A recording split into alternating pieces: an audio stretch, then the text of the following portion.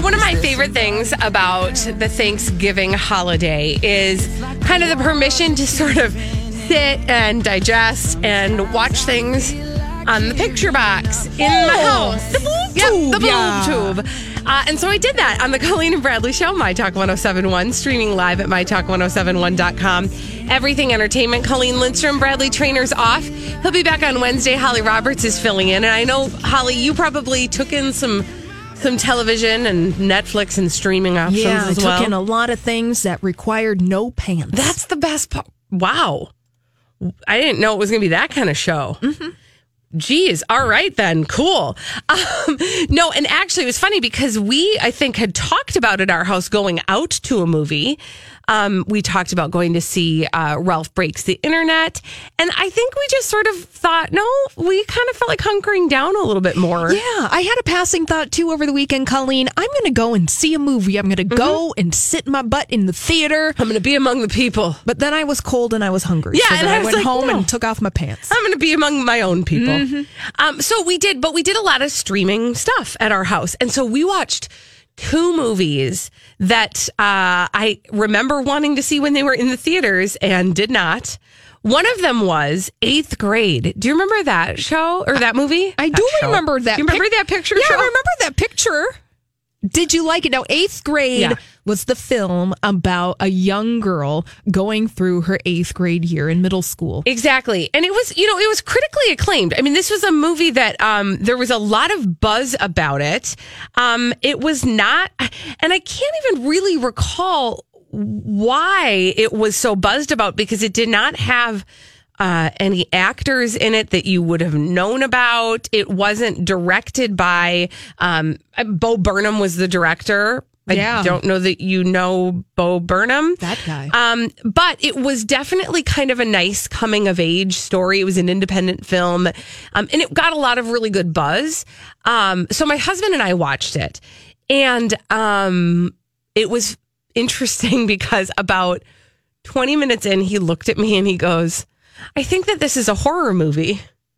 And I was like, that was cute. That was a good dad joke. Mm-hmm. Because it calls on every single sense from your own 8th grade experience. Oh, no. Feeling like the most awkward, awful, terrible, plus having a better understanding of what it's like to be an 8th grader in the era of social media and YouTube and apps and texting.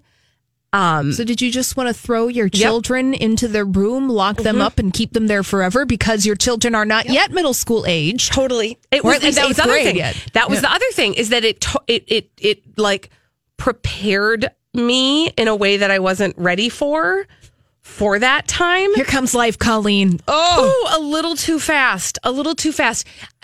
And here's what I will say about 8th grade. Everybody should see it. Everybody who has an 8th grader in their life or somebody who's going to be in 8th grade at some point in their life should see it for that reason. Do you think, Colleen, that middle schoolers should watch this movie? Actually, yes, I do. And there's a couple reasons why. First of all, I do know that there was a movement and a time where they did screen 8th grade for actual 8th graders in schools.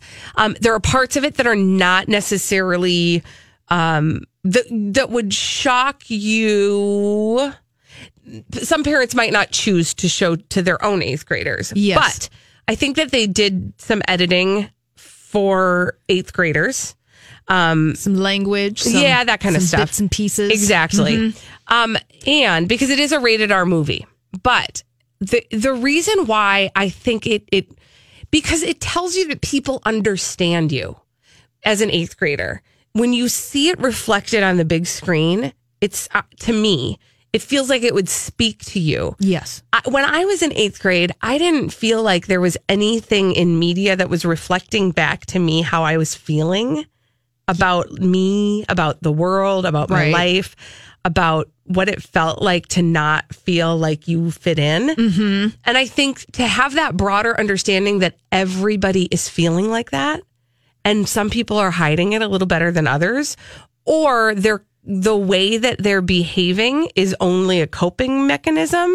Right. And that it's a facade. Yeah. And that people aren't letting you into their internal life. Yeah. If they did, then you would see that we're all vulnerable and we're all experiencing this. Yeah. Yeah. It was a good movie in that regard, but it is uncomfortable to watch and it does bring a harsh reality. And speaking of harsh realities, apparently Thanksgiving was a weekend of harsh realities at the Lindstrom house. Oh, do tell. Because the other movie that we watched was Blackkklansman. The Spike Lee movie from this summer. Yes. That's my favorite movie of the year so far. Okay, so I remembered that you had said that, and the other person who had said that, same person or same exact thing, was Paul McGuire Grimes, who comes in on Fridays on the Colleen and Bradley show and recommends movies for us. And he said, but like hands down, this is the movie that you need to see before awards season because it just really is the best. Yeah, it's a vital film for 2018. Now you understand that. Wholeheartedly agree. After watching it. It really is. If there is one movie that you do see that you make a point to see, this is the movie to see. It is the true story of the Blackkklansman, Ron Stallworth, who is a black cop who infiltrates the Ku Klux Klan in 1978.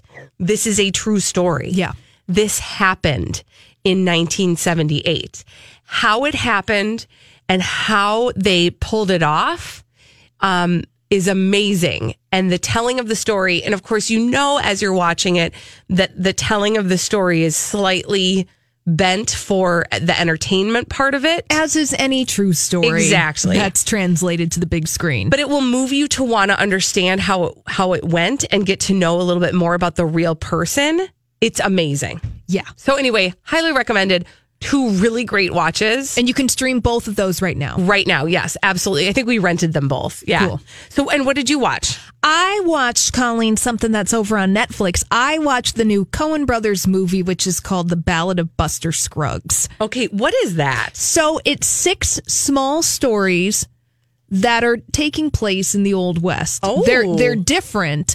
And look, if you like the Coen brothers and their sense of humor and the way that they look at the world, definitely watch it because The Ballad of Buster Scruggs was one of my favorite things that I've watched all year. But I really love the Coen brothers. That being said, if you're not necessarily into their take on the world, you might find it to be a little alienating. But the cool part is that it's 6 different stories. You can watch them separately, but I would recommend watching them all at once. And actually, it's showing at the Lagoon Theater in Uptown as a feature film. Oh, that's cool. Netflix probably wants it to be an Oscar consideration. Okay. That's why they're showing it on the big screen. But interesting. I love their take on the world. Yeah. Do you see, are there, I know there's 6 separate stories, but are there any things that pop up in each kind of episode? Like kind of throwbacks or callbacks? Not necessarily to Coen Brothers stuff, but it's their take on the Western. It's fascinating. It's funny. It's dark. The Ballad of Buster Scruggs. Fun. Okay, good. See, now you know what to put in the hopper for the future holidays and time off you've got coming up.